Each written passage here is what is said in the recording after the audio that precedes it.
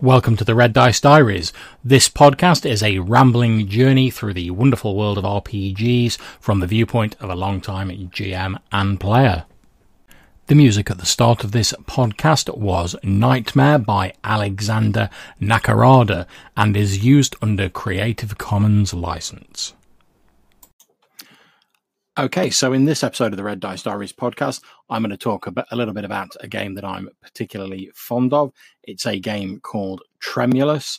It's been out for a while, and it's basically a powered by the apocalypse sort of Cthulhu mythos style of game. Now, I've been a fan of the Cthulhu mythos and various related fiction for quite some time. I really love that whole sort of cosmic horror vibe.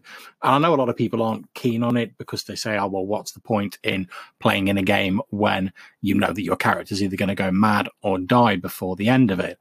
But I think part of the point of those sort of games is actually seeing how well you can portray your character during the time they do have, as well as the challenge of portraying the character as they're descending into madness or they're selling their lives to buy their companions time to escape or whatever the case may be. And I'm talking about this now because I've run a few Tremulus games, and I played in a game the other night run by Johannes Pavola that I particularly enjoyed. It was a one-shot where myself, my wife, and a friend of mine, Dave, were playing sort of a misfit crew of a 60s Antarctic expedition. We were sent ostensibly to find some geographical readings in the area, but actually we were trying to find out whether the Russian forces in the area had any sort of military agenda there. And due to some sort of public spectacle or some sort of public PR thing, we were following a Russian icebreaker ship.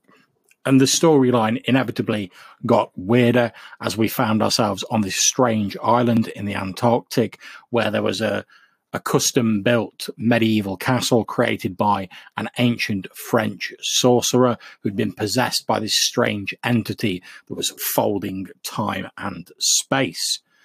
It was a great game. Johannes ran it really well. We all had a great time. One of the things that I think was great about the game is it really emphasized the strengths of Tremulus, which is that it's a very easy game to pick up and play for one-shots. And that's also a strength of Powered by the Apocalypse in general. Essentially in Tremulus, as in other PBTA games, your character sheet is 2 pages. You get a series of basic moves, which basically just tell you what you need to roll for any action you're going to undertake. And that's not the case that it restricts you in any way. Like all other role-playing games, you say what you want to do, and then you see if any of the moves are applicable. So, for instance, one of the basic moves is resort to violence, and you roll 2d6 and add your might to it. As with all Power of the Apocalypse games, from your final roll, a result of 6 or less is a failure, or the GM says what happens. A result of 7 to 9 is a partial or minor success, and a result of 10 plus is like a complete or outstanding success.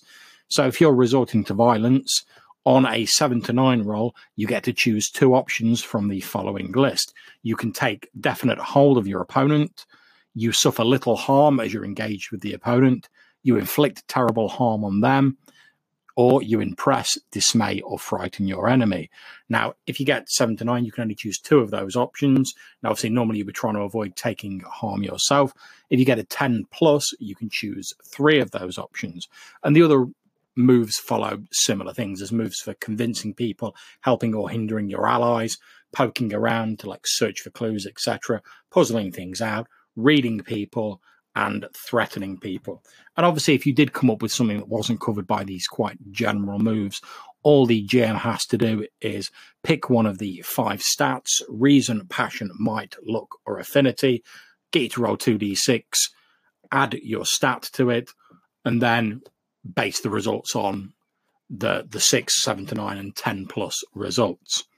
Creating a character is easy. You pick a few options to determine your appearance. You pick a couple of special moves that your character has. I was playing the ship's cook in the game, and I picked a couple of moves. One was called All the Comforts of Home, which is whenever you set up a campsite and a stove, it's considered safe and warm after you've cooked a meal there. And I picked Dexterous, which means you're good with your hands and you gain a +1 to rolls where you're using your manual dexterity. In addition to this, there were some other moves like Nourish the Body and Nourish the Soul, where effectively you can cook meals as the cook, which either help people recover from damage quicker or help sort of reinforce a sense of self and lessen the sanity loss from facing the enemies of the mythos. Your gear is selected in a similar way. You have a number of options. You just tick which ones you want, and within about 5 minutes, you can be ready to play. I think it's a really great game for a quick one-shot in particular. I've not played in any campaigns of it, so I don't know how well it'd work for that. But I think compared to some of the other Mythos games I've looked at, where you spend a lot of time creating your characters, only for them to go insane, which I do think somehow contributes to the feelings people have that it's maybe not worth getting into a Mythos game, that Tremulus sort of lessens that, because you can really quickly put together a character, but they're still intriguing characters in their own rights with a lot of personality. It's not the slickest version of Powered by the Apocalypse I've seen by any means, but it is great for quick games. And also you can get play sets for it. There's like an Ebon Eves play set, which is a spooky American town. There's a Journeys play set and a couple of others where basically the players pick a few options to determine what they've heard about the place they're going to, and a few more options to determine what weird shit they've heard about going down there.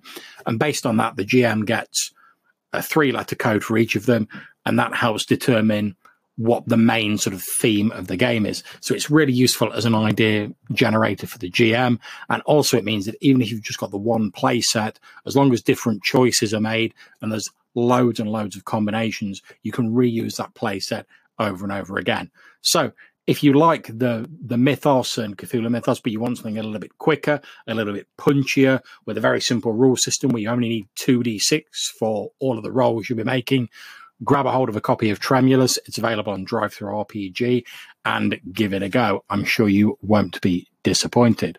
So until I see you next time, take care, and whatever you're playing, have fun.